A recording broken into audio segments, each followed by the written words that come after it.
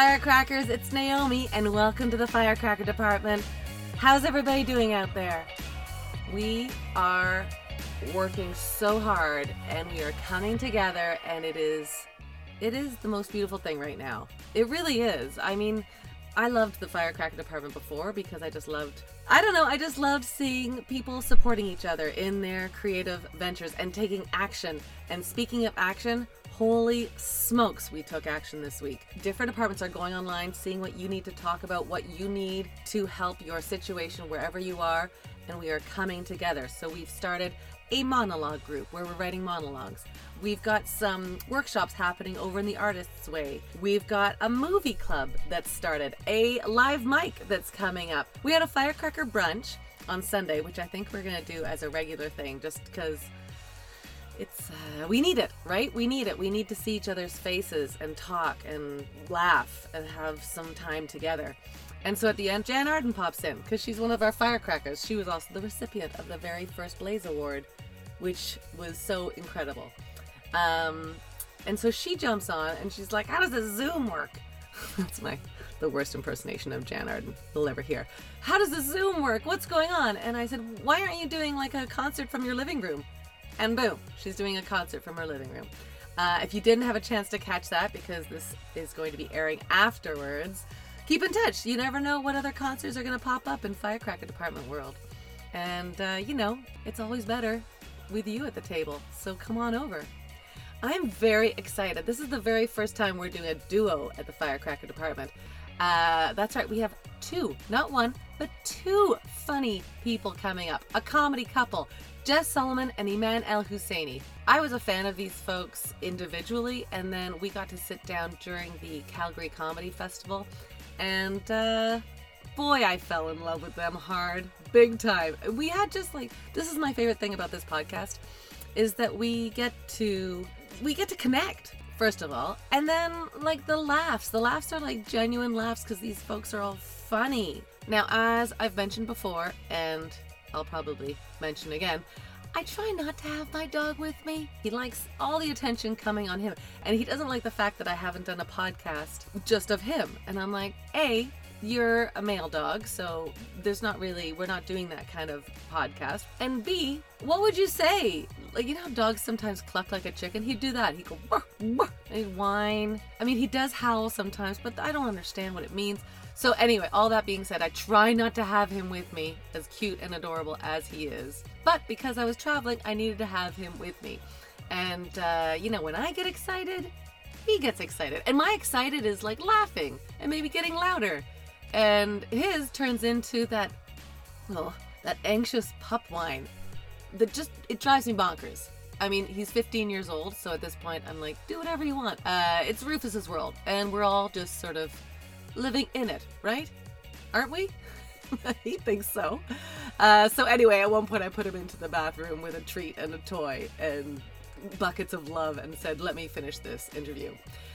Jess and Iman have such amazing stories on every side of their relationship, not only as individuals, but as a couple.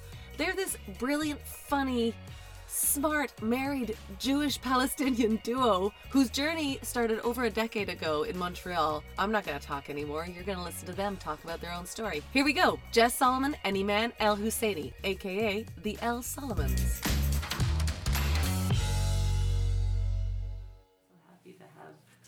It's time in the hotel room with you gals. What a treat. I mean, isn't it? We have all the time in the world when you're on the road and you're right. That's right. Yeah. I am, and I was I've been watching your individual careers and then your duo careers, and I'm so fascinated with the collaboration aspect of your lives. I mean, I know that's probably what you talk about a lot. It's new, actually, and we're so happy to talk about that because it's been especially now that it's so much better than when it first started. It was really hard to, working with a partner is not easy. Oh, I know. Yeah. Zuma and I have been working together since we started, so we were at Second City together, but it's not an easy venture. Do you guys do it? So that's what I was going to say. Betty White's book, which unfortunately is not great, but at the beginning she talks about working with her husband, who I guess was a comedy producer or something, and they wanted to collaborate on I don't know what, and he suggested she's like, he suggested a joke and I said it's not funny, and that was the last time we worked together. So they didn't even like get into They didn't even work. So how do you navigate that? I'm so curious because we write together too, and there are times when Matt's like, that joke's not funny. And he's actually said those words to me. Yeah. And I'm like, basically, he says that joke's not funny, and I hear, I don't love you anymore. Right. Yeah. Like, that's what she hears. Yeah, right? totally. Yeah. I'm like you. Yeah. And I also always say that there's like a Matt and Naomi in every relationship. Yeah. So you're the Naomi, and maybe you're the Matt. Where you're like, we're just working. No, Yeah, but you know what kills me with it. her is that she collaborates with a lot of people. So I got into stand-up because I don't want to work with anybody. Right. And she works with everybody. Like, she's so happy to collaborate and co-host and whatever. And she works with Deanna a lot. I think it makes you better. I know. That's what she, which I'm happy on my own. She's like, good for you. Yeah. You have it. And I'm like happy, and she always like worked with Deanne, and she has like 2 partners or 3 in New York, and I'm like, good for you, you know? But when you're making it sound like I'm a big slut. You are a slut. You are calling slut a bit, but whatever. You're a collaborator. That's it. She really likes that, and that's fine. I don't, because I know that sometimes like ideas that I come up with are not necessarily funny right away, but I know eventually they will be, and I so marry my jokes. Like you know how they say, do not marry your jokes. I get married to my jokes, and I just like I figure out a way to You're make really them a traditional Muslim woman. I'm so traditional, exactly. I have faith, but like in LA, it was the perfect example. Her and Deanne were working in the kitchen together at this Airbnb that we were at, and I just hear them laughing so hard, and I'm like, that never happens ever. And they're having the best time. Never seen my face do that. Well, that's before. it. Because afterwards. That's what I said, because afterwards, all 3 of us are sitting down, and they're, like, giving each other feedback, but they're both smiling, like, really big, which never.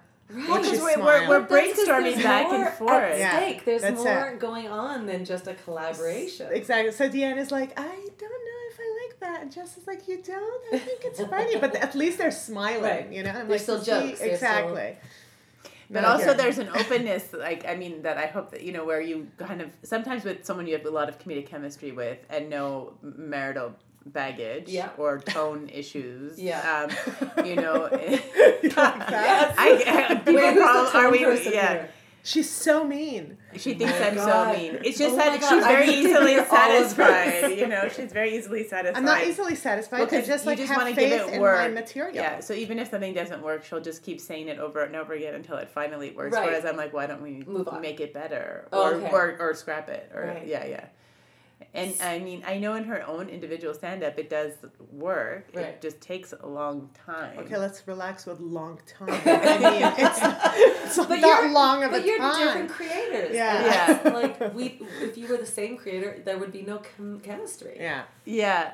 And I guess also, we just come from such different backgrounds with work in general, because I did a lot of university and worked on. She looked at me like that because I dropped out of university. Yeah. Okay, and you went like I did a lot of university. Yeah, I know. So I had a lot of standards put on my work. I like that you keep checking her in. Like, I like that standards. Oh, that's okay. Moving on. I don't know if it's okay. I don't know. I mean, so how long have you been collaborating? It's been a little less than a year. It was a year in July. Yeah, exactly. And was there like a deciding factor that you were like, all right, let's try this? Or are you still in the sort of, let's see if it can work? Now we know it works. We're in it now. It came from the outside, really. Yeah. I don't mean like it can work on stage, because on stage, it's like, it's fantastic. It's been good, But off stage and the building up to the actual shows, that's, I think, the tricky part. You know, our dream is that we just push through this to the point where it gets so good that we have a third party that comes in as a boss. That's called a counselor. Yes. Right. So if anyone knows somebody good. Head writer, okay. And a therapist that is also a showrunner. Right. I mean, I don't think that's unusual even if you aren't married. You know, to have showrunners must have those qualities of therapy and a writer. Yeah. I'm assuming. So are there points where you're like, no, we're in this, and regardless, like, you figured it out now, or are you still figuring it out? I mean, we're still figuring it out in that we are still working on this, like, hour that's mostly there, but we keep trying to add new stuff and experiment with new bits here and there, and also try to sit down and write more of a sitcom script, and that hasn't happened yet. But the stage part, because it's something that people are booking us now for, we get booked out of town to do, like here at the YYC Festival, we'll do like our full show.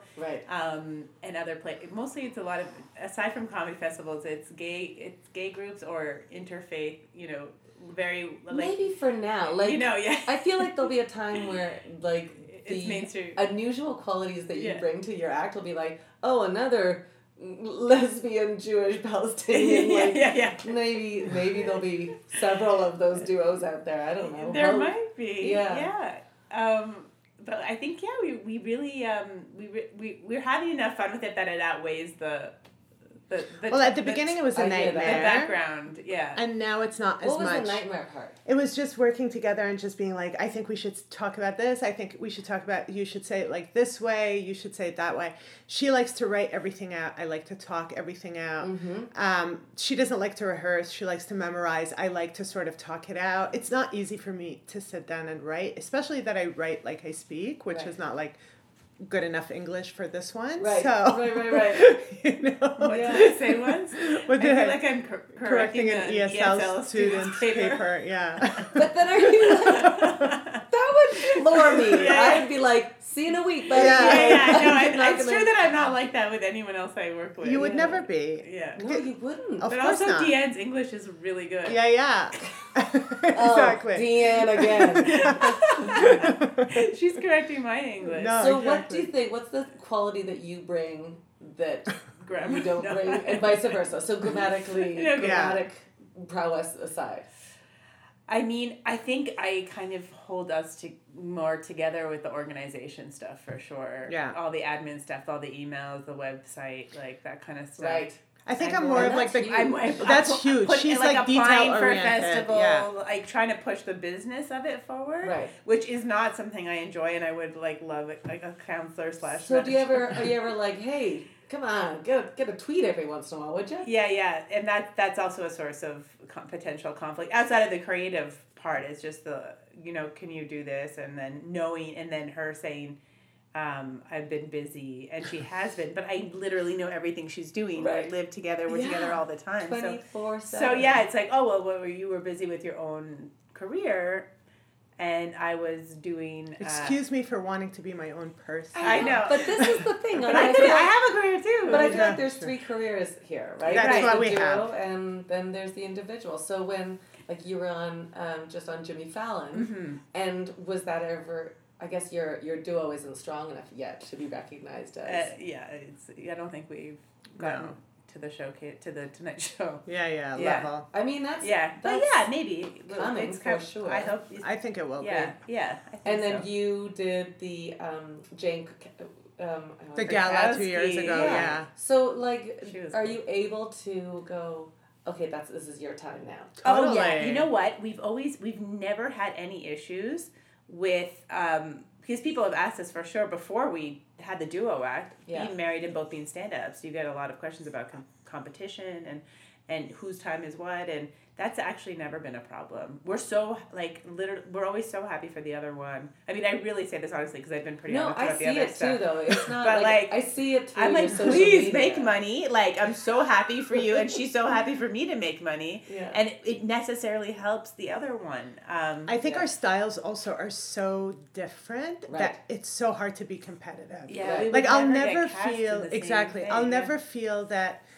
when Jess got Jimmy Fallon, I was never like, I could have gotten that. I was like, there was no way. Like, we're so different. Yes. So it was like so deserved that she got it. Yeah. So it's so hard to be competitive. And also, we know that being in this career together, we're doubling our chances for success. So either we get it together or we get something separately. Well, now someone is doing something. And now we're tripling stuff. Yeah, exactly. You got to maximize your...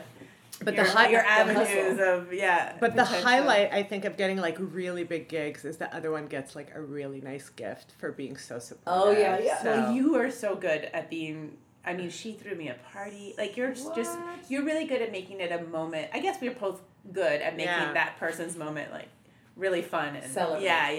Really marking it, and you know, it's been like such different things that we've gotten. That's right. Because sometimes after the first one, if the next one gets that same thing, it's like, I know, now I'm like, if I get Jimmy Fallon, like, who cares? Not that I wouldn't want to, but it's such it's going to be like, it's not going to be as big of a deal. I always felt like that a little bit because Iman started before me, so she got Just for Laughs before, and like a few different things. I mean, comedy now, rest in peace, but or not even. But last season, it's true. Yeah, and things that I was like, well, then if I get it, then like she's already done all the things, but now that we're in the U.S., there's so many things, and then that you were opening for Patton Oswalt, and then you know, so there's like. Yeah, it just kind of opens up, and for sure, if it's the exact same thing the second time, I mean, any comedian. Oh, when I did it, when I did Fallon. But I really, you know what, being backstage. My wife? Yeah, exactly. But being backstage was like such a fun thing for me, and like seeing Cher and just seeing her getting ready and like her outfit being amazing and her killing it, and it's like. You really enjoy that when you don't feel like you're competing. Yeah. I mean, if you could get into it. You were almost mad last summer at JFL because I had a French and an English gala. And so we were there for a while. And then that's when they suggested that since they figured Iman would be with me, that we would do this show together. Right. I can't believe I'm working. Are you kidding me? She came with me to my gala. I came the year before. I had zero. I was just the drunk person at the bar. It was my first time. We're from Montreal. I'd never stayed at the Hyatt before. I'd always just like creeped around like a local comic on a festival for like 100 years. I mean, and really, sadly, at the very beginning when I just left law and showed up, and anyways, it's a whole other story in my suit with my notebook for the conference. With at the JFL? Yeah, because I'd like left law and I knew I wanted to do comedy. And like I maybe got back from The Hague like in the spring, and then JFL was, I saw there's of course Just for Laughs in Montreal. I remember I see they have a conference. I think it was maybe the first year of the conference. This is like 10 years ago, and I'd done like Joey Elias's comedy class, so I'd been on stage a couple of times. But I was used to conferences, so I put on a suit and I bought a pass, which is necessarily an industry pass. So now I have this like industry pass on, I'm wearing lanyard. Thank you. And my notebook, and I'm going to all the conference things, and I'm like, what does Hollywood want? Okay, I'm and she's being a lawyer at this You're taking notes. Yeah, I know not one person. I ended up randomly like meeting. Do you know that guy Manolis from Hamilton, who's like friendly with Jason Rouse? Do you know those? Anyway, you might not know. Yeah. Anyway, you wouldn't. Anyway, I met this guy Manolis, who's is a comic and a friend of Jason Rouse. Okay. And he invited me out to one of the shows in the West Island that they had that Jason Rouse was on. For a very like conservative crowd, and he's he's very dark. And well, you saw with your notes, and you're like, hey, you're a good conservative. No, so this guy's got a grill. Okay, noted. I should maybe get one of those. A few more tattoos. And oh my god. Anyway, so and then I went to the conference that they hadn't properly like publicized it and stuff, and I went to they had like the award, and it was like they gave the award to Judd Apatow. It was sort of like 40-year Virgin time, or it was one of his big times. I mean, he's still big, obviously, but it was the first swell of like huge movies, and all the cast from his, and there's almost nobody in the conference room. Like it's just me in the front row, and like a few other people that realized this was going on. Now they publicized the conference; it's packed, whatever, but. And then Andy Kindler came in for the State of the Industry. Right. Everybody comes in. I'm like, what's this whole thing? And then he proceeds to just roast the fact that there's a comedy conference and like, what are people here with their notebooks? And I was like, still in the front row because I've been there all day.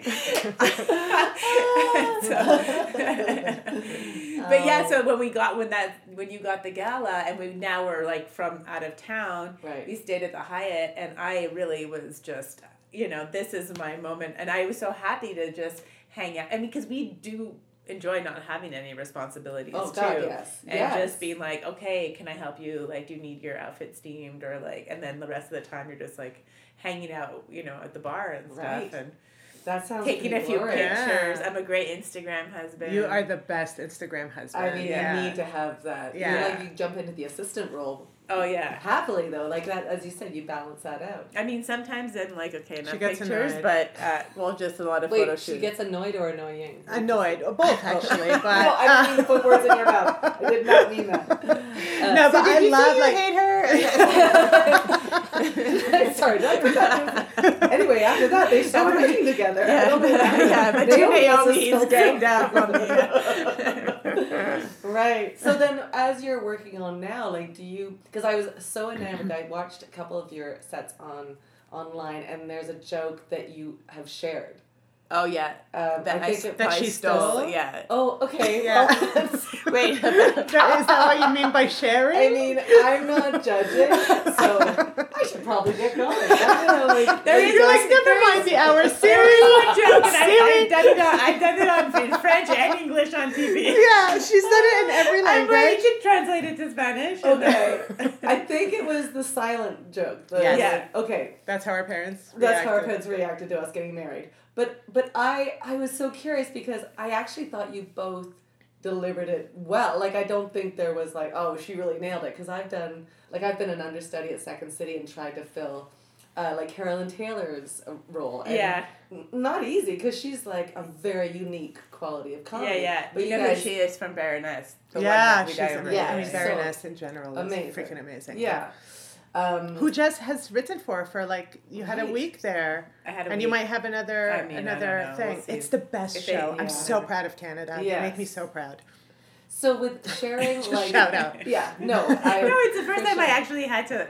Where I was in the U.S. and I wanted to change my login information to Canada so I could watch a show. Yeah. That, was ahead in Canada. They're killing it though. Baroness, Schitt's Creek. Mm-hmm. I mean, all the New York comics were talking about Schitt's Creek. They're like so into it. Yeah. We were like, what? We're really killing it. Up. Yeah. Well, finally, we're given the opportunity to step up, and we delivered. Yes. And I'm so proud of our So when you're sharing, when you share jokes / steal, yeah. You know what? Did you know that she stole? I thought I. Of course I did. So.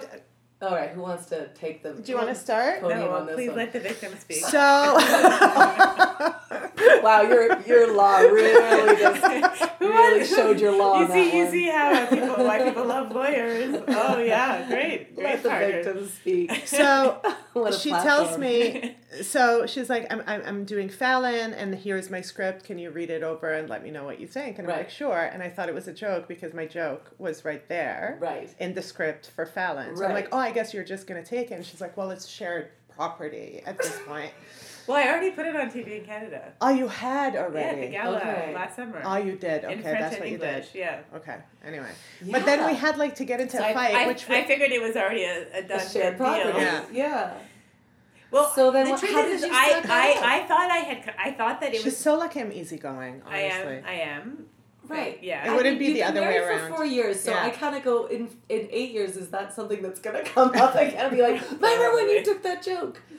I mean, I didn't. The truth is that I thought I had a joke. I guess I thought I had that joke. We had to go back and see all of our galas and all of our performances online because she's like, I know that I've said it before. And I'm like, you didn't. Ago. Yeah. I did have a pause to the silence, but I said something else. Right. Yeah. It was about it being a small wedding and whatever, but I thought that I had that particular line, but I didn't. So we reviewed the tapes and I was wrong. Yeah, we have that too, though. Okay. Standing ovation. So on record, we have that too, and we'll I have paid her for the joke. I paid her for the joke. Yeah. I got Gucci shoes. Okay, then. Well, I'm not wearing them now, but those are not. Oh my God! I hope she didn't sell those to us. If they were Gucci, because those are definitely. Naomi, don't I'm sorry, but they don't look like Gucci. Okay.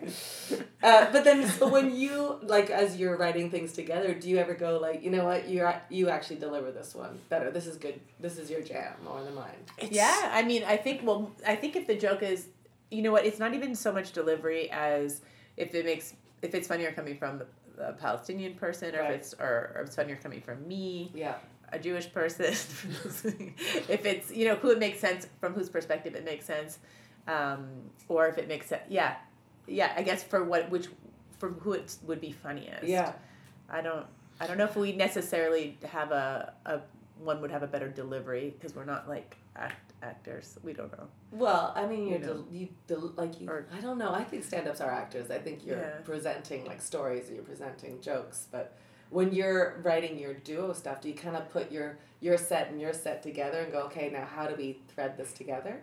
Yes. Yeah. We're trying to, of the hour that we do, we're trying to use more things that we couldn't do without the other one, like a joint story that happened together where we tell it together. Yeah. From our two perspectives or whatever, that we would never do in our stand-up alone. Like it wouldn't work without the other one there.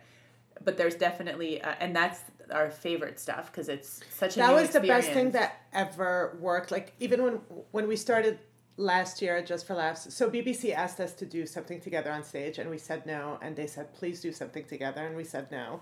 Well, it was to record. It was we didn't have a duo act. Exactly. They just were going to have us individually on this stand-up show that they record for their World Service. Okay. That they were doing it during JFL time. And that woman was so lovely. That British woman was so great. We said no because you weren't ready for it? Well, we weren't ready. It was to record for like a significant audience. 7 million people around the world are going to hear this, you know. We had not done a duo act before, so it seemed a lot to put something down on a recording. Yeah. Because that's also hard, because like opportunities like that come, you're like, oh my God, we have to do this. Yeah. But we're not entirely ready. Yeah. Well, so this woman, she was very persuasive. Said if it's not good, we won't use it. That's right. We'll just use your... We each did our own set, and then we did together. Yeah. I mean, it was all just like 5 minutes, and then that was 5 minutes or something. That's right. And she was so lovely and persuasive and British accent and that whole thing. And I have to mention that call that we got from her. It was like 10 o'clock in the morning and she calls us. And she's just going through, British, so amazing. So and I wish I could do a British accent. I can't. But anyway, she's telling us the words that... tell me the lines and all. Yeah, that would be great. So she's like, the words that you cannot say. You cannot say the F word, the C word, or the cook. Or cook. Or cook were like mute and just like died on the floor. Because it was like so polite. No F word, no C word, no cook. Yeah. Right? So great. Anyway, because also you just being in New York, you're so unaccustomed to that kind of sunny morning British, like, hello! Yeah. And you're already, like, we're already laughing because we're like, what is this? Yeah. No, you literally wake up in the morning, you hear everything that's happening on the street, like people honking and swearing at each other, and it's like, that's our alarm clock. Yeah. And this woman, I mean, I wish we should have recorded her just as like a morning greeting that we Oh my God, she's the best. Hello, good morning. British are the best good morningers. Yeah. For sure. Yeah. So then you're writing your cartoon right now as well. So who's the person that instigates projects? Like, who's the one that goes, we should do this? Or do you come up with it together? Well, I think I was maybe the one that had the original idea of doing a cartoon. Yeah. And then basically, but we'd already been kind of wanting to work with our friend who's an illustrator, this guy, Jesse Brown, They're who draws fantastic. He's so good. Yeah. He drew us for our wedding invitations. Yeah. So he had one that was brunch, one that was party, and like the one for the out-of-towners or whatever. I'm such a fan. He's so talented. Mm-hmm. And he drew us very thin. Yeah. So my mother loved that. She's still from the fat shame days. Oh boy. Not that doesn't exist, but anyways, and then El Solomons was our wedding email, and hashtag and then we would always write these back and forth dialogue stuff on Facebook that people responded to, and then Jesse, he wanted to do something all together, and so he started animating it, and I basically, or not animating it, but drawing it, illustrating it, but the idea was from, I guess with Iman, I just, thinking about what we wanted and how we saw things, what we'd like to do is to have a half-hour animated sitcom that we could do the voices of. I love that idea. It's the best. So, because, as you know, big projects like that always take a back burner. It's hard to find the time to get into that. Yeah. I thought, well, if we do we could commit to once a week, just having a quick illustration, and hopefully build some audience there. And we've been able to commit to that actually for like a year and a half or something every week. Yeah. In November it'll be 2 years. Yeah. And that helps us get people to our shows and and kind of start to see ourselves as these characters, and really, I mean, I think the stuff is, the duo is seeing you know, as you would in any sitcoms, like, you're this archetype, I'm this, you know, bitchy lawyer type, you're the whatever, you know, you're the cool, like... She said it! yeah. I mean, no, you're supposed to go, oh, no, you're not. That's yeah. She's like, keep going. But yeah, seeing ourselves in these kinds of, more as these characters. And, although I don't see it as a character. I really see it as us just in a cartoon format. It's like a heightened version. Yeah. Right? But I still feel like people book us separately as well. So almost once they find out about the duo act, then it's kind of like they usually want it's a bonus, or they'll definitely the next time around. Exactly. So if like Jess will get booked on a show that I won't get booked on, maybe next time they'll be like, okay, both of you do it, and same here. You know? Yeah. And we still... It's kind of like, because I guess it brings us, it's put us a little bit in this variety act sketch group. And for, you know, to host a show or for a gay event is like 2 wives, you know, it's like something that people don't see. I mean, it's a very specific yeah. But it's fantastic because it also is educational. Like, there's such an intelligence behind your sets. People must just scratch their head and go, you know, this is an amazing thing we've just witnessed. I hope. I mean, there's one, we seem to reach a lot. The people that seem the most like impacted are the interfaith, interracial couples, right? Which is fun, whether they're queer or straight or whatever. That's been like a new group of people that we seem to resonate with. That we wouldn't on our own. Yeah. And then sometimes we do these kinds of shows where there is like a component of Q&A after, and people want to get into Middle East stuff, and you know, they want to delve deeper. And I mean, it's not my favorite, but if it does open things, Iman is like she has such a light touch with political conversations in a way that I you know, we both lose our minds with our own people. And often we're in front of mostly Jews. So when I'm always sort of on the defensive that they're going to be, you know, say something about Palestinian people or the situation that is going to be embarrassing to me, or I'm going to, you know, hate.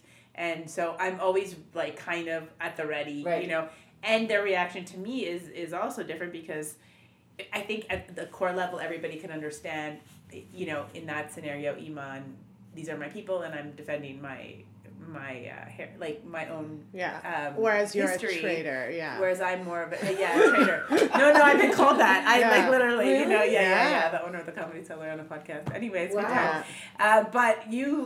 but there's been less opportunities for us to perform for Muslim groups, but you know, definitely online, she gets much more crazy with, you know, religious Muslims who are, or even the ones that are not super religious, but they're like, you can't be saying that you're Muslim, you're gay, you can't be gay and Muslim, stop saying that you're like embarrassing us, you know, comments like that. How do you get around that though? And then I'm like, oh, come on, you know, it's like, used to it. Like I go, how do you get comedy out of that? You know what I mean? Yeah. Like, oh yeah. Well, we have those muscles. I think that's why I got into comedy, because the whole point of being in comedy is, first of all, it's exposure and just like telling my own story of my own people, as opposed to like, I moved to Canada and like everything you saw about Muslims was so negative, and also Muslims, the way they are, or they've gone from like being innovators and leaders to just like sheep and following and ignorant and backwards. So just I found that comedy was such a powerful tool to sort of dispel stereotypes and just like argue or you know, present myself the way I want to. Yeah. And I find it so entertaining that Jess and I's relationship was basically about promoting peace, and we just like united every single side to hate us equally, you know. And just like you know. We do have a section of our show that is like reading the comments that we get. The ones that are the most hilarious. Yeah. Reading comments from like YouTube stuff. Yeah, hate YouTube, everywhere. Facebook, yeah. Articles. Where do you put that? Like, does that just make you bond together closer? Like. Yeah, I mean, does it never just like flatten you? I haven't gotten a lot of like trolley stuff. I've had one that was just so ridiculous it was laughable, But where do you put that so that you? Some of them are really funny because they're so ridiculous. You know, like all the like homophobic comments I don't care about because I'm like, you're an idiot, you know? Yeah. Like all of that you're gonna burn. See, that bothers me a lot. You hate like it when Muslims are like, you can't call yourself Muslim and gay, and I'm just like, who the fuck are you? Right. So that's what really gets me, and I'm just like arguing with them. Like Just for Laughs posted an awesome clip from the gala that I did a couple of years ago, and I mean, just you should see the comments. Yeah. It's just out of this world, and it's really frustrating. But then I was like arguing back and forth, and Jess is like, maybe that looks bad that you're like on there arguing with these people on your own clip, and I'm like, I don't give a fuck. Right. Until I realized that some of the people I'm arguing with are like 16 and 17 years old, and I'm like, oh my God, I'm so embarrassed that I wasted so much time arguing with these like they're just kids, still brainwashed. You know? Yeah. I mean, they're not. They haven't grown up. But maybe that's who you should be arguing with. Should I? Well, I don't know. Like I mean, there is something about like don't even engage. You know? But I mean, and then I don't know what becomes unprofessional. Like you should, that if you're the person like that, maybe because these people don't expect the comedian to like come back at them in the comment. Well, right? the last all the more reason too, because then I go, you can't be anonymous about your hatred. Yeah. If you're gonna say something as mean and evil, then stand behind it. Yeah. Yeah. And if you can't, then guess what? Maybe you should challenge your own thoughts. Yeah. Yeah, and I mean, I try to come back with something funny and like cutting or whatever, you know, that's not too defensive or whatever. But I understand the response and the kind of comments that, the ones that are there's on all the Just for Laughs videos are just like yours women specifically. Get so much. I mean, if you look at any of the women comics, it's like it's ridiculous. Always like physical. They're ugly, they're stupid, they're so not funny. Women are not funny. Guys, it'll be like, oh, that joke was stupid, and that's it. It's never like attack. People really hate women. It's so brutal. Well, especially online, Online, it's the like anonymous. Yeah. The anonymous I mean, comments. kind of the worst comments for me. Like, I mean, the only ones that I looked at with the Tonight Show. I mean, literally, I didn't get anything negative about my appearance because I think Tina Fey or Sarah Palin is a compliment, obviously, but there was a lot of, she seems really nice, I wish her well, but this just wasn't, you know, like, it was so much work. Canadian. You know, just kind of like, and there was a good amount, which, because if it's something I haven't seen before, then people are repeating it, that's when I kind of, I'm like, oh my God.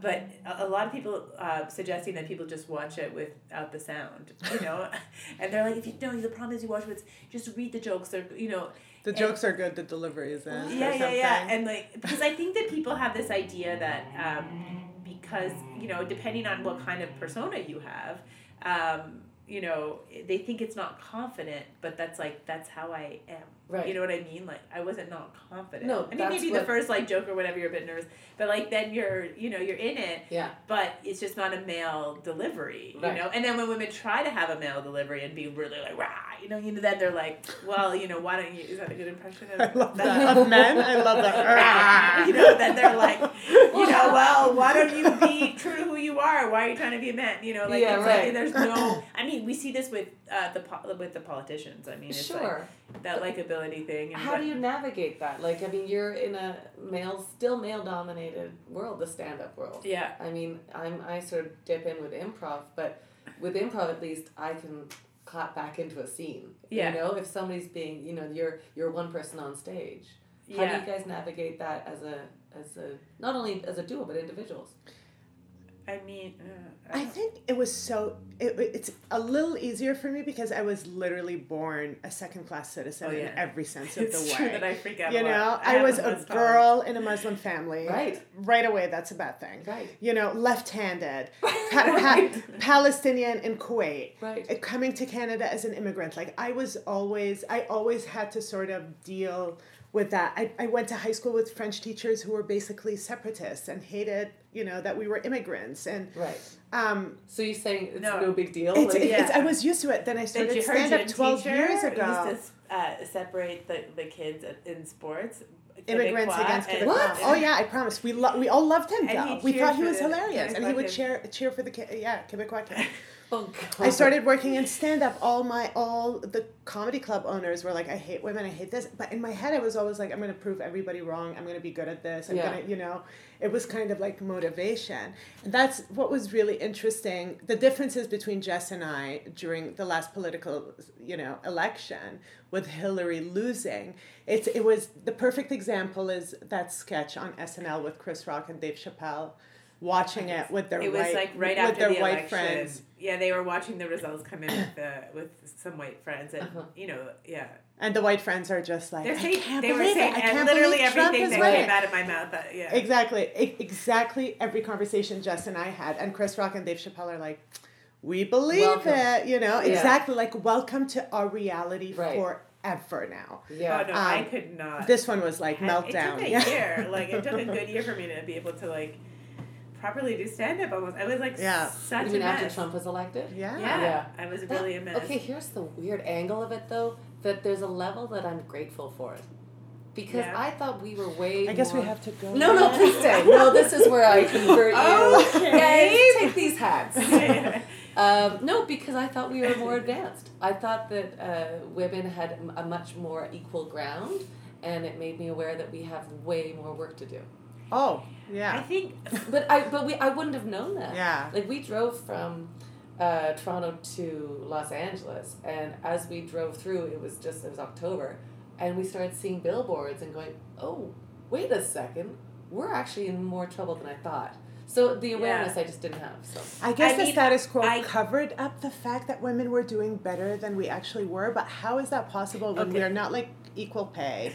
Abortion is still like, an issue in the States. I never saw it that way. My feeling about this is that what Trump did was he exposed the weaknesses in the democratic system and the institutions and how easy it is for a extreme right-wing group of people to take over the government. Yeah. And because I think that, a lot of people, it's always been like this and whatever. I think a lot of what we're seeing are people that are being like radicalized, that weren't before. Like you can say abortion isn't an issue in Canada. It's not been an issue for years, but give it you invest enough money, because a lot of it's coming over the border from these groups that have a real agenda, and they've been organizing for a long time. They've been putting in. Speaking about abortion specifically, everyone else has just been living their life, assuming that things are fine, and generally, there's been a move towards progress. They've been organizing and putting in judges at every local election. They've been out there, and they're motivated by religion, so that's like a very powerful force. They're homeschooled. They're like an army of people, and it's not that public opinion reflects the policies on guns. It's not like public opinion wants a ban on abortion. In any state, I don't think it's 25, no state reaches 25% pro banning abortion. Right. It's these people that have taken the reins of power, and to me, it's exposed the weakness in the democratic institutions in the U.S. that was able to happen. Yeah. And certainly some things have come to the surface, but I think some people have been have been turned into that too, that wouldn't have been under different leadership. I think there's a lot of propaganda going on and a lot of brainwashing and fear-mongering, which could happen here, but also during creating a situation out of nothing. There's the immigration issue, things that you can whip people up into a frenzy when they weren't before. Right. But I was going to say that even during the status quo, no, you're absolutely right. But I also think that during I see the lawyer in you. Yeah. Really clear. But even I arrest my kids. I do think that the gavel's a bit much. What about the wig? No, the wig I like, strangely enough. Yeah. I just do think the idea of the status quo, that people don't want to question or change anything. We feel comfortable and we feel like everything is okay when there's still so many flaws. So something that I would always get told, like, well, why don't you go back to the Middle East if you're not happy with this? Right. But it doesn't mean that I'm saying that the Middle East is better. I'm just saying that this this is great, but it could be so much better. We could improve so much. The fact that we live in a Western society and women are not getting paid equally is insane. That Iceland is the only country in the world to make, the wage gap illegal. Why are we saying that America is the best country in the world? So people's point of comparison of being it is for showbiz. Well, this is interesting because you have very strong opinions about the political climate that we're in and about everything. You're very opinionated people. Why are you drawn to comedy to express yourself? I would have, my dad really wanted me to be a politician. I thought I'd be caught in a scandal like every second day if I ran into I ran for politics. I mean, and I thought it was your cowboy hat here, who says Muslims don't? I know. She's like, I wish people could see that she's like, you really look like a Muslim politician. I mean, like how to get votes out here. That's right. But you look like one that's at like the Calgary Festival. That's right. Dressed up. Yeah. And I do think that if you're preachy, it doesn't get to people. Yeah. So if you're funny, you give them something to think about. And where did you learn that? I think just like growing up, not being the best student, not graduating university. Easy does it. Dropping out of university and stuff. But my teachers really, I always got away with so much because I was able to make them laugh. Right. And too? I knew it. Yeah, I mean, at my house, it's really, our dynamic is either we're like really laughing or just fighting. Right. Which is basically my personality in real life. Right. So yeah, I just knew that if you make somebody laugh, and I know that it was like a coping mechanism for like my grandparents, escaping wars and stuff like that. My maternal grandmother was known to be like so funny after losing literally everything, going from like super wealthy to just the clothes on her back, her 7 children, nothing, like homeless, and just being the life of the party and just being able to. So yeah, I just knew that comedy is such a powerful tool. And I just saw, especially with the Palestinian-Israeli situation, I'm not saying that I converted a lot of people or changed people's minds, but I just gave them something to think about when we would do kosher jokes for the holidays and just exposing them to Muslim people and vice versa. Mm-hmm. And there was a group of Muslim comics in Montreal that you started with that were on the scene a couple years before I started. Mm-hmm. And I think so there was sort of like a critical mass of like cool Muslim comics talking about their background, and it was such a new thing because I mean talking Jewish material jokes, I mean forget it, it's been millennia, it feels like that we've been doing that. So it was when Iman started bringing Jews Ali and and Faisal, exactly. Yeah. So we're like sitting down at a bar drinking and we're like, everybody thinks we're terrorists. Well, and and like, Faisal actually looks like that guy from True Lies, and he has that joke, which was like the movie that was playing when you Well, came that's to the Canada. thing. It's like when I came to Canada, like you're so limited to the 6:00 news, the 11:00 news, and whatever movies were playing. Right. And True Lies was the representation for my people. Right. It was terrible. It was a funny movie though. It was a great movie, but it was still like I'm just like, oh my god, this is a great movie. This is so it's so Things have bad. changed, thank goodness. It doesn't hold up, maybe, but I know people shit on social media, but I feel like social media is the best thing that happened to justice for Black people. How they're treated in the States, how they're getting killed, how they're put in jail to the Palestinian cause. I feel like we're exposed to a lot more than the biased media had us used to for a very, very long time. And what about you then, Jess, with because your path was in law, and then suddenly you're like, wait a second, I can serve my voice stronger through comedy. I mean, now it seems crazy to say, but it's true that when I was in The Hague, I didn't really love law. I just wanted to make a difference and do something helpful in the world. I just want to do a little different. I just want to be right. Law came naturally to me, but it's not like I dreamed about being a lawyer. Yeah. And I mean, when I think back to it, I was watching a lot of, I was in Holland and I was you could illegally, at that time, torrent shows, so I wasn't limited to, Grey's Anatomy and Dutch, which is like the only version of it where you can't cry because the language is so ugly, but it's horrid. So I was watching a lot of The Daily Show, and at the time, I mean, Jon Stewart was having a real impact. I mean, he got Crossfire canceled, and Tucker Carlson's. It said that, explained how that show was hurting America, and I guess it was, I started to see that comedy could have that kind of an impact, and that satire was powerful, and And then things are so far gone now that I've given up my law degree and like I'm deep into comedy, Jon Stewart's given up on people as like raising animals on a farm. Is he? Yeah. And Tucker Carlson's like living his best white nationalist life. I kind of get that too, though. Like, there's a tipping point. Like, do you ever find yourself so angry you can't see comedy? No, and now, you know, all I was seeing after the election. Yeah, and now I'm like I'm under no illusion with Trump that you can even write a real, like, you know, that all of these Onion headlines are true, true, right? So you have to look and see who's posted it. You're like, oh, it's a New York Times. Oh no, it's actually Onion. Like, it doesn't, I can't tell the difference. Exactly. So that's a very bad place to be for comedy, obviously. And I don't think that jokes can save us. I think that actually the lawyers have been very critical. And when the Muslim ban came up, and that army of lawyers that showed up at the airport with their laptops, filing applications, that was the moment where I was like, okay, so maybe comedy's advocacy wasn't the right move. But now have you ever thought about going back in? No, because now I'm just so, my brain is like, whatever happens to your brain in comedy after like a decade, I can't. Right. You'd be doing closing statements and be like, anyway, folks, try the veal. No, it would be hard. It would be really hard to, and I don't know that anyone would take me back because I've written so much online at this point. And I just love, and I love comedy. I mean, I guess it wasn't that I dreamed of doing comedy, but I always loved, especially I entertained friends a lot with stories, funny stories, and about my family growing up, and I'm trying to think. Well, I guess I realized this more recently, but I think for me, you know how a lot of kids that are bullied become comedians because that becomes their way of not getting beat up, being funny and what.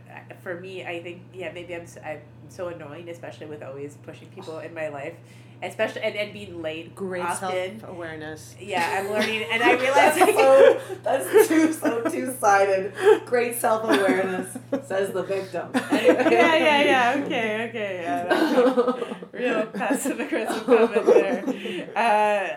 But I realize that I'm always doing this thing where I, like, because I'm often late to stuff or I'm, like, making people around me crazy, I have to be so funny and but when I show up late somewhere, it has to be a good time. Right. I have to be so good and funny that they're, like, they forget that she was late. How I'm late and annoying and stuff. Right. So that's you feel like that's why you have your comedy muscles I too? think so. This is really just this is like yes. I mean, well, it's like you, I guess, with your teachers and being late. I mean, I often also was late with stuff. And I'm actually very punctual, so no, but I mean late with assignments and you barely did No. Of course, I barely did my homework and I got away with a lot. Yeah. So sure. I think I found the muscle develop out of trying to make up for, being late or making people angry or I don't know. Do you remember the bit? Do you remember the bit where you were like, "Oh, I'm funny"?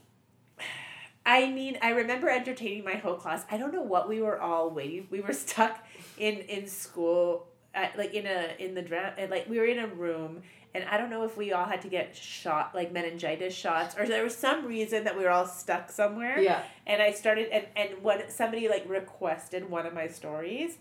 And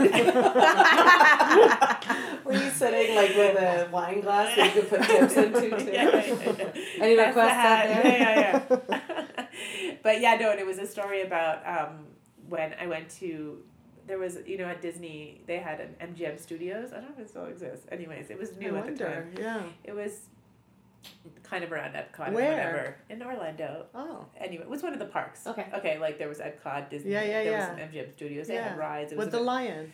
Yeah. Yeah. And so we went to Disney World with my family, and that particular day, my mom had blow-dried her hair, and she wanted it to, and it started raining, and so she decided she didn't want her hair to get ruined, so she put a shower cap from the hotel. Awesome. And she walked around I'd rather all day. have a shower cap on than have my hair ruined. So she walked around with the shower cap, and it was so embarrassing. And and actually, when we went to one of the themed restaurants, some people recognized her from her shower cap earlier in the day, and they were like, and she was proud. She was actually, because now we were inside, so she had taken off. Her hair was perfect, and she's like, "Yeah, that was me," you know, and So, and there are a lot of little things in the story that I can't remember, but the gist of it was my mom in the shower cap all day. Yeah, and, it's fantastic. And they knew my mom, so like they could see, they had the visual and they could imagine it. Yeah. Do you find, do you have goals now past what you're working on right now? Like as you're sort of coming into things like Jimmy Fallon and the gala, like do you kind of go, okay, great, now this? And is this what you pictured? A lot of things so far that have happened are things that I pictured in that, like, late night is a thing. You know, I mean, honestly, being in New York, and before we moved there for real with the green card, we did a lot of trips. And so I was getting a sense already of what people there were accomplishing. It's hard sometimes in Canada to even know how anybody gets these things. But then you're there, and it's just like, you know, like, because in Canada you see, like, I mean, a lot from Facebook, right? Because people put their accomplishments on there, obviously. Yeah. So you see, you know, oh, I got the Halifax, or there's like a few things you can get, maybe, you know. Now a couple people like getting their own, you know, sketch show or whatever. That's really cool. But there it's like, oh, I'm writing for SNL, or I'm, Comedy Central sketch, or special on Netflix, or special on Comedy Central. Yeah, there's so many avenues. You see them getting so many things, and you work with all these people, and so you start to be able to see how it can happen. So that's opened up a lot. Mm-hmm. I don't think, I think other than, you know, hoping to have a sitcom with Iman, which is like a very big dream type of thing, you know, it's still like, I think I mostly focus on like the kind of things I want to do in my stand-up. Which is what? I, you know, kind of, because I feel one of the things that when I think about the individual stuff and the duo act is necessarily about, it's all about relationship stuff and our interactions with each other. Some of it's political, some of it's just regular relationship stuff. So then it makes like your own stand-up, all the other stuff that you might want to talk about that's not. And there's a kind of, and I'm not going to describe it well, but there's a kind of stand-up that I really love, and I strangely have never been able to really do it, which is when someone starts with a crazy premise, and you're like, where are they going with this? And then they just as a lawyer, I can't believe, this is maybe why it appeals to me so much, and I don't know how to do it. Yeah. And like some observation about whatever, and it's almost controversial, and you're like, okay, you know, you're a professional, we'll see where this goes. Like, you're almost a little bit angry, like, are you? And then they just break it down, and each argument is so persuasive and so funny and that you can't disagree with them, you know? Who does it that you're... I mean, I think Doug Stanhope is someone I think about. Sam J, I've seen recently in New York, does that. Those two come to mind for sure, Doug Stanhope and Sam J. But I've seen it like I've seen a lot of comedians who it's not like the main thing that they do, but they have great bits like that. Yeah. And I just, so that's something that I don't know how you just kind of like, you have to have that, it just has to come to you, sort of. Yeah, I don't know. I mean, I feel like you're a smarty pants, so you probably could actually just engineer it. My brain would not. I mean, probably our brain wouldn't do that kind of thing. You could. No, but it's just different forms. Like I love the fact that you're like, I like that idea of that kind of stand-up, whereas I'm like, I didn't even know there was that kind of stand-up. I just assumed somebody just brought that to the table on their set. So I don't know if it has a name, but you're right. Yeah. Like there's the punchline comic, there's the storyteller comic, and then there's this kind of comic. So I appreciate the one-liners and to have those sprinkled in.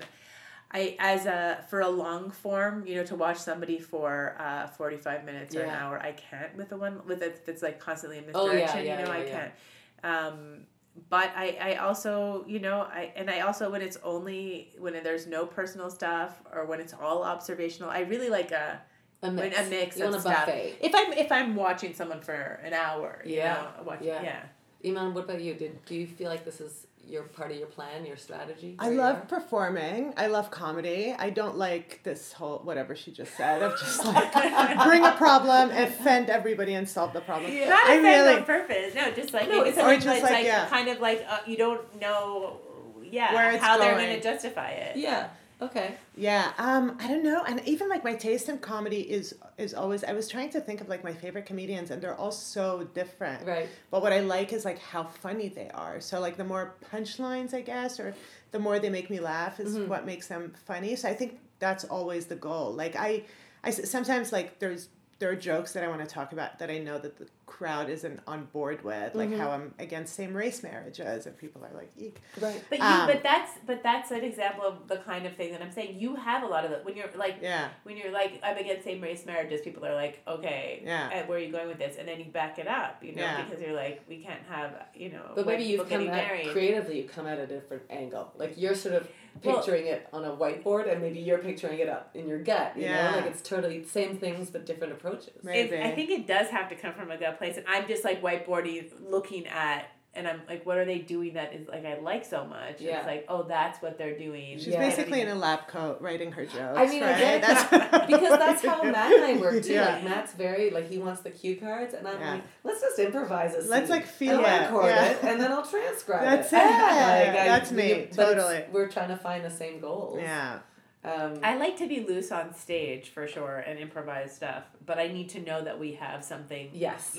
That's good. You're that the we're, Yeah. The Matt. You're the so Matt. and you're so much of your stand up individually too is so private too. Do you ever worry about like your family's vision of what you're doing?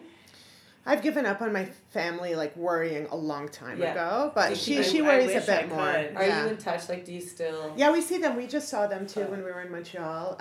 But you don't like delve into your career when you speak to each other. I mean, they don't get it. Like I told my dad that Jess did Jimmy Fallon. He's like, that's great. And I'm like, I know he has no idea what I'm talking about. And he's like, is Jimmy short for Jamil? And I'm like, oh my God.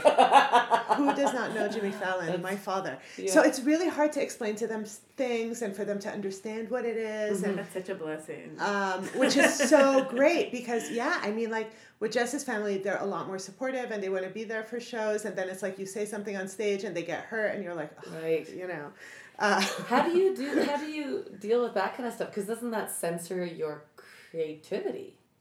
Yeah, I mean, I could throw up thinking about my family listening to my comedy album. There's a couple of tracks. I could perform in front of my family for a certain amount of time, but if you're going to listen to my whole album, I'm going to be complaining about a date not being sexually aggressive enough for me.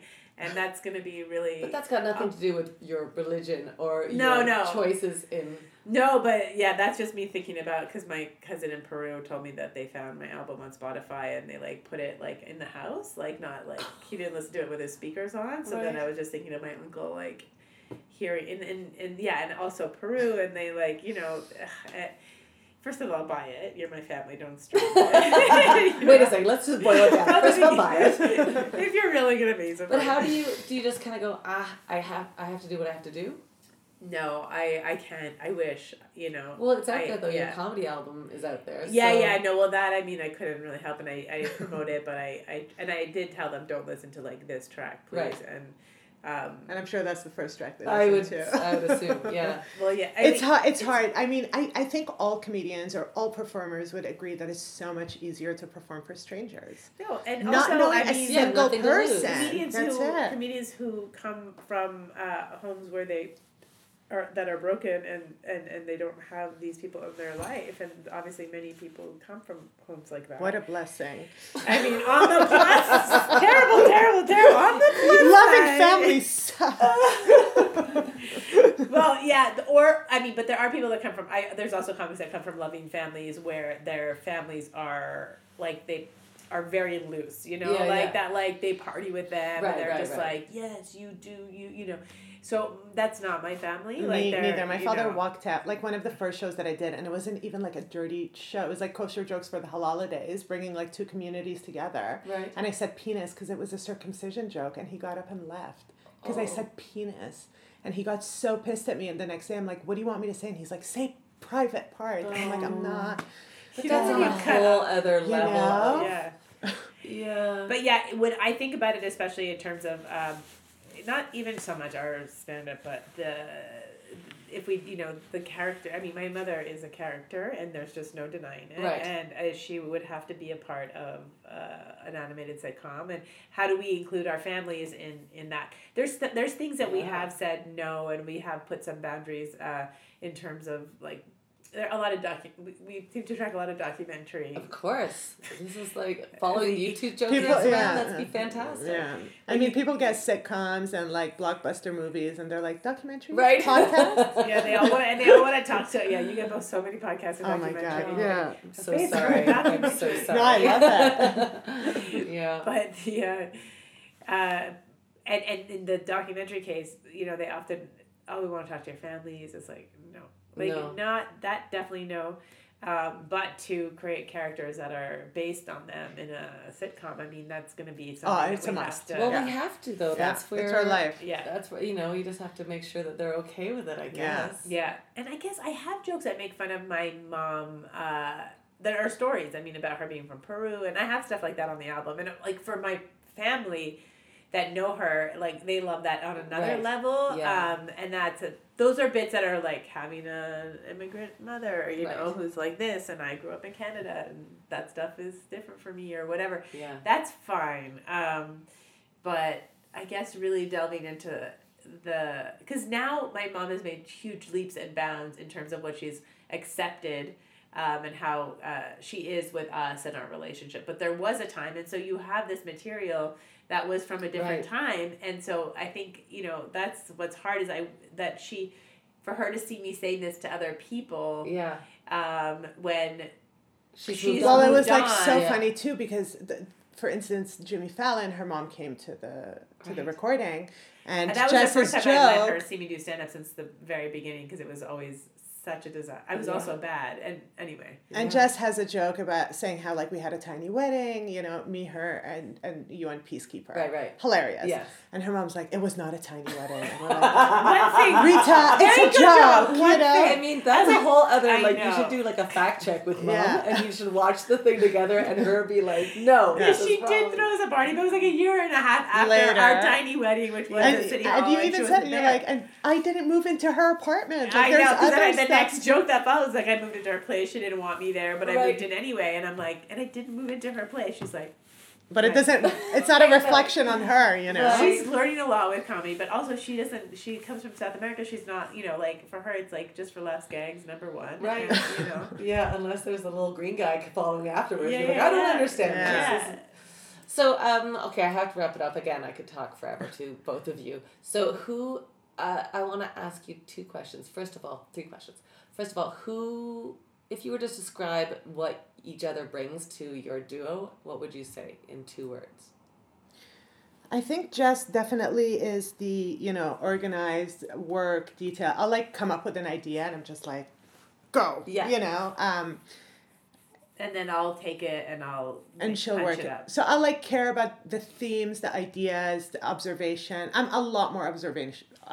You are, yeah. I mean, she like walks around. I will like walk up, in front, we'll like bump into each other on the street. She won't see me. Right. Like you really have to be like, hey, you're more in your own head. But I'm very like observational. So I think I bring ideas, outfits, which you hate, basically everything that you don't like. Where I'm like, we have to dress, match, and I'm like, well, it's not going to be great if we don't have jokes. That's it. To go with the outfits. It's a fine line, because you do look fantastic together. So, yeah. No, and that's why, and I mean, it's so hard to separate, because I couldn't do any, because I've thought about, can I do this with Iman? I can't. What if, worst case scenario? Yeah. Like, what would, but it's necessarily, that's the whole dynamic, and so many of the jokes come from how we do bring different things and how we are. And this one, I mean, we joke about how you make me a lot cooler. 100%. Yeah, no, that's evident. Yeah. Well, that was the best thing. When we moved to New York, she was just like, I guess I'm like kind of antisocial and like bitchy, and I lose my temper. So she's like, when we get to New York, we'll do our own things, like find your own friends. Right. And I'm like, sure, no problem. And then I'm like getting invited to these parties, and she's like, do they know I'm your wife? Can I come? Do you have a plus one?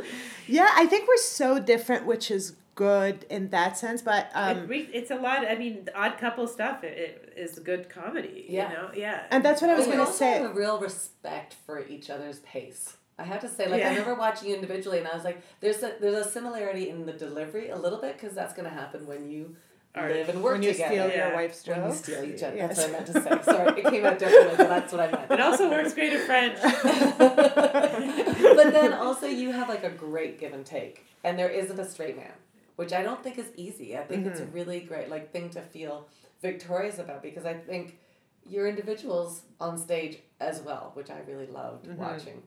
Thank you. Oh, I'm so happy. Thank you. I guess maybe it was being solo comedians for so long. And knowing each other like that for so long. Yeah. And it really was just really recent. I don't know. Yeah. It's gotten better. You know, and it was so funny because when we It first gets started, better. when it Write that one down. when it started a year ago, we were like horrified and just like angry with each other. Yeah. So we did the BBC thing, and then we did 2 nights that sold out for Off JFL, and they asked us to add a third show, and we were just like pissed the whole time. And rating the show, we were just like 5.5 on 10, 6 at most, and everybody else is like, more, give us more, you know. But why were you pissed? We just, I don't know. I guess because what we're used to at our solo level of performance was more, or at least the way that we perceived it. Right. We could have done so much better, but in reality, people were so entertained by the difference that even if it wasn't like it wasn't there, it was new, still shiny. like yeah. And not to bring it back to Deanne, but Deanne was one of the first people that watched us off JFL, and she's like, guys, honestly, it's great. And we're like, okay, if Deanne says it's great, and we're adding a third show, she wouldn't just... maybe, Deanne would never say it's good if it's not, you know? So we're like, oh, okay, I guess it just probably wasn't in your body yet. Exactly. Yeah. It was like we were literally doing open mic duo act together in our heads, and it just...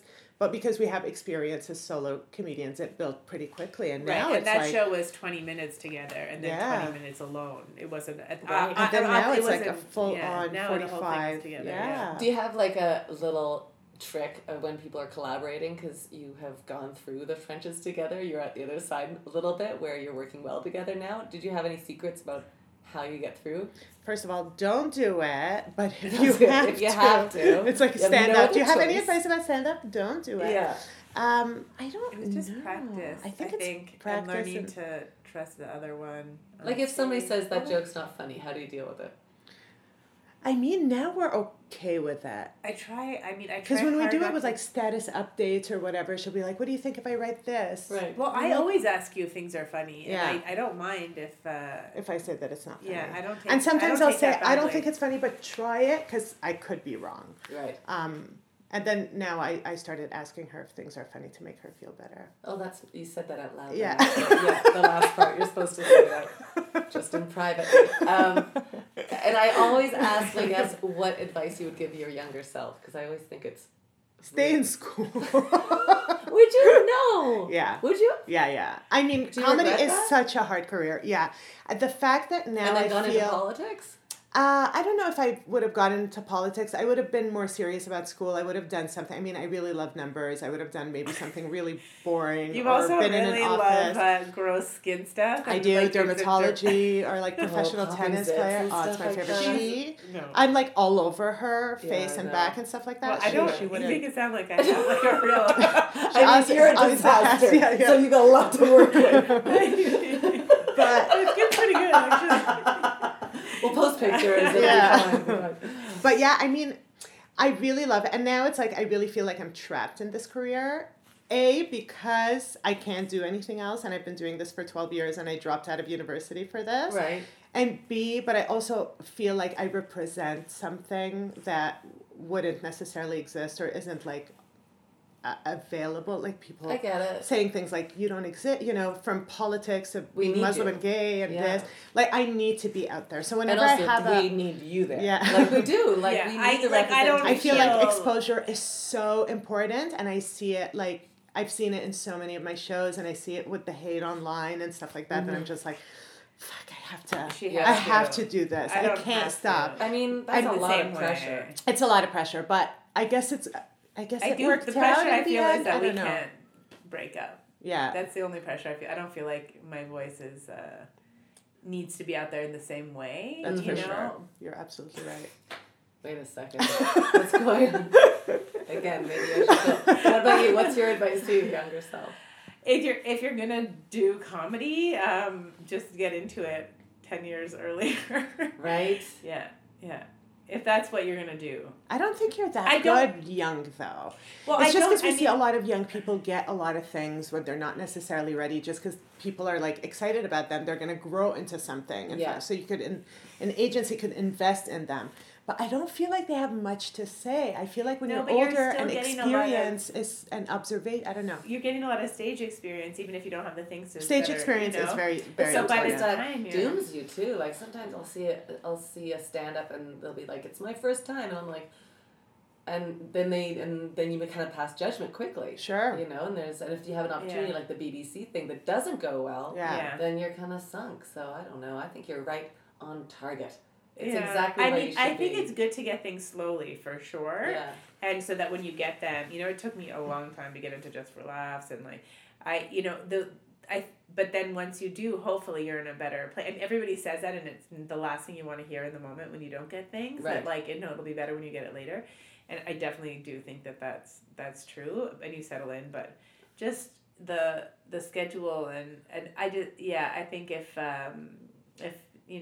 it's been 10 years, but if it was 10 years younger, I just feel like I would. Yeah.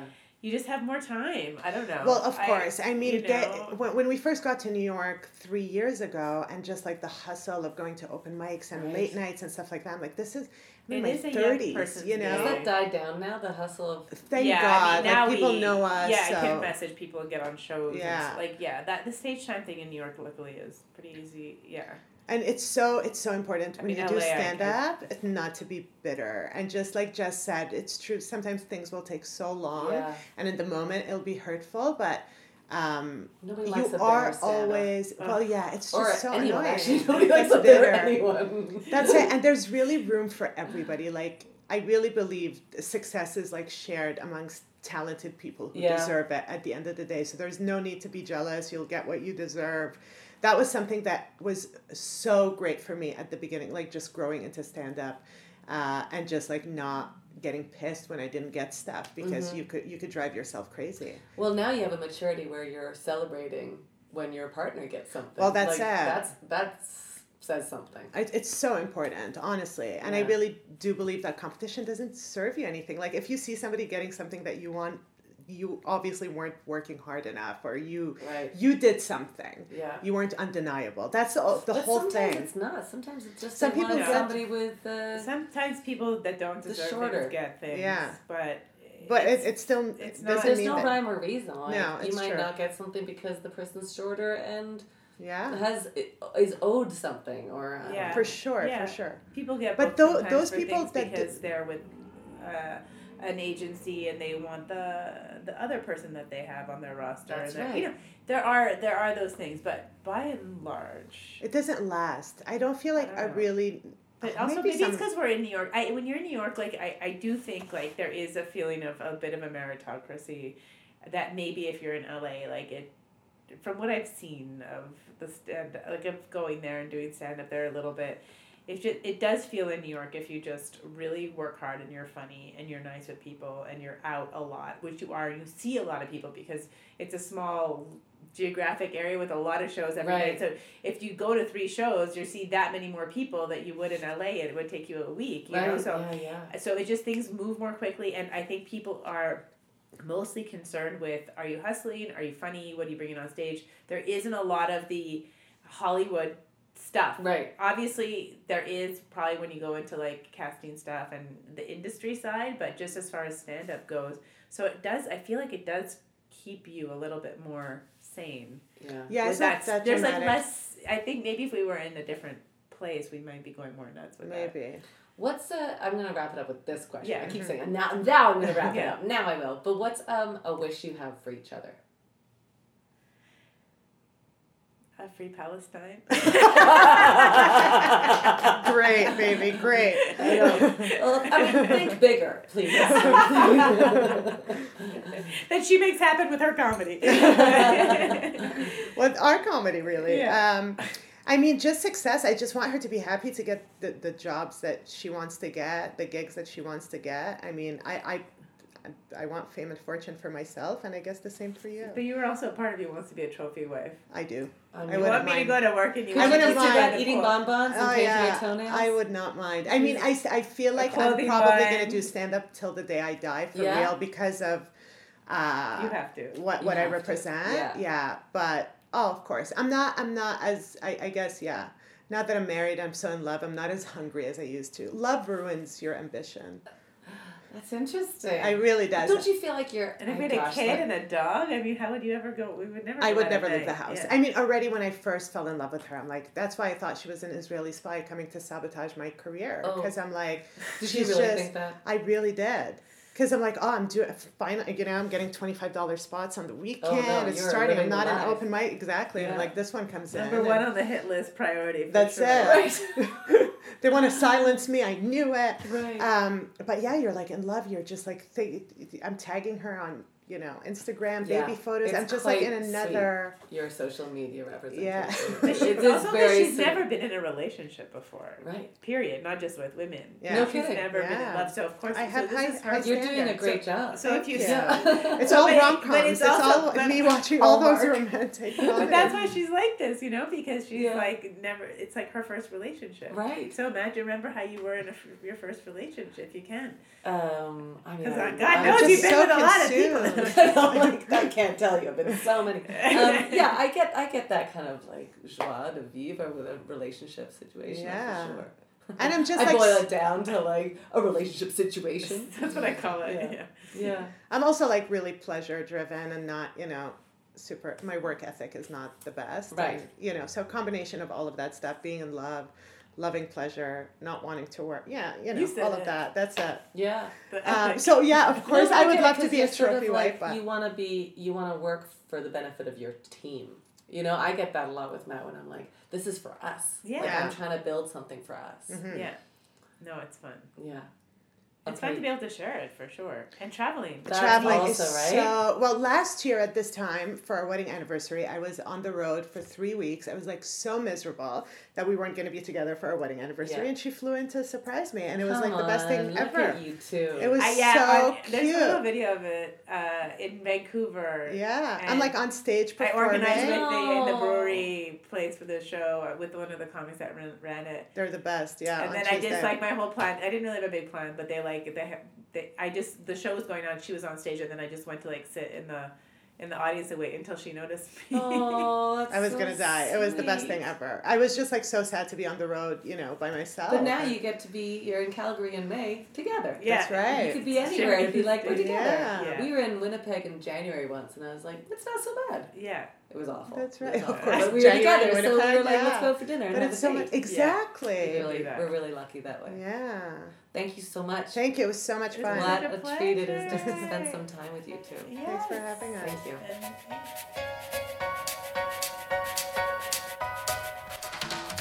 My stomach hurt by the end of this interview. It was so fun. We honestly laughed so much. And because, I work with my partner, Matt Barham, we are a comedy duo, Barham and Sneakus, alphabetical order.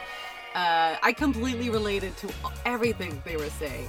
I always think there's like the Matt in the relationship and then the Naomi in the relationship. I think you can tell who's who in that duo.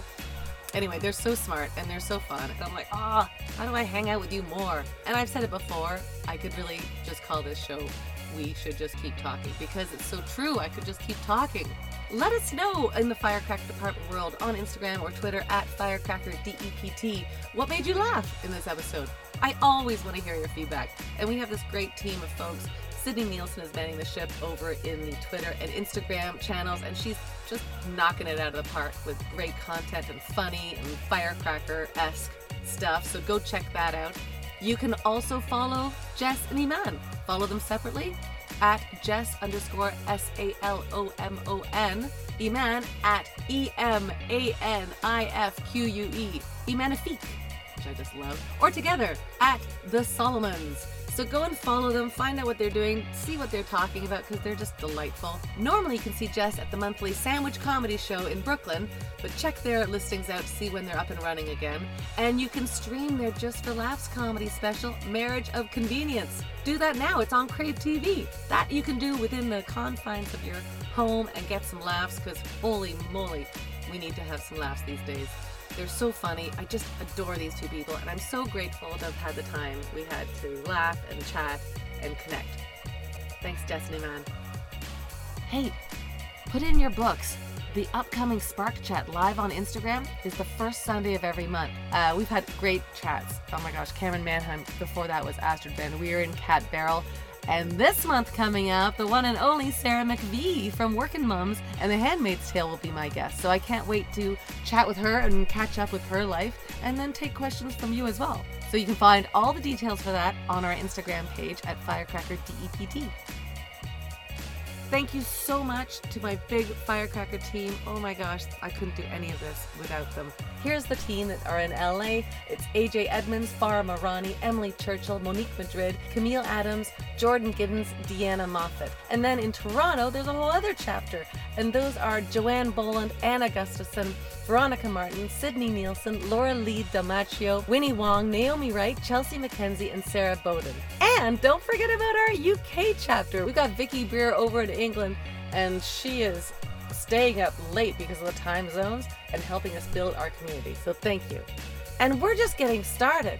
There are people joining us all the time, and we're lucky and we are better off for it. So thank you so much for all the folks that have reached out and said, hey, I see what you're doing in the Firecracker department and I want to help.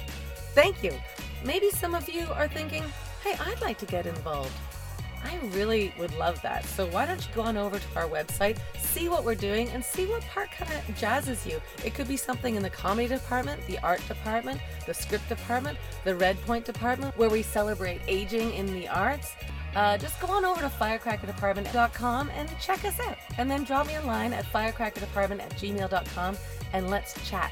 And while you're online, because who's kidding who, we're online all the time, why don't you go over and give us a little rating and review? Because it really helps us keep bringing these podcasts to you and keeps building our community. It really does. We know that you have 2 ears and there's a lot of things you could be listening to, so we really appreciate that you're choosing Firecracker Department. And we just got one better because you're here. See you next time on the Firecracker Department, everybody.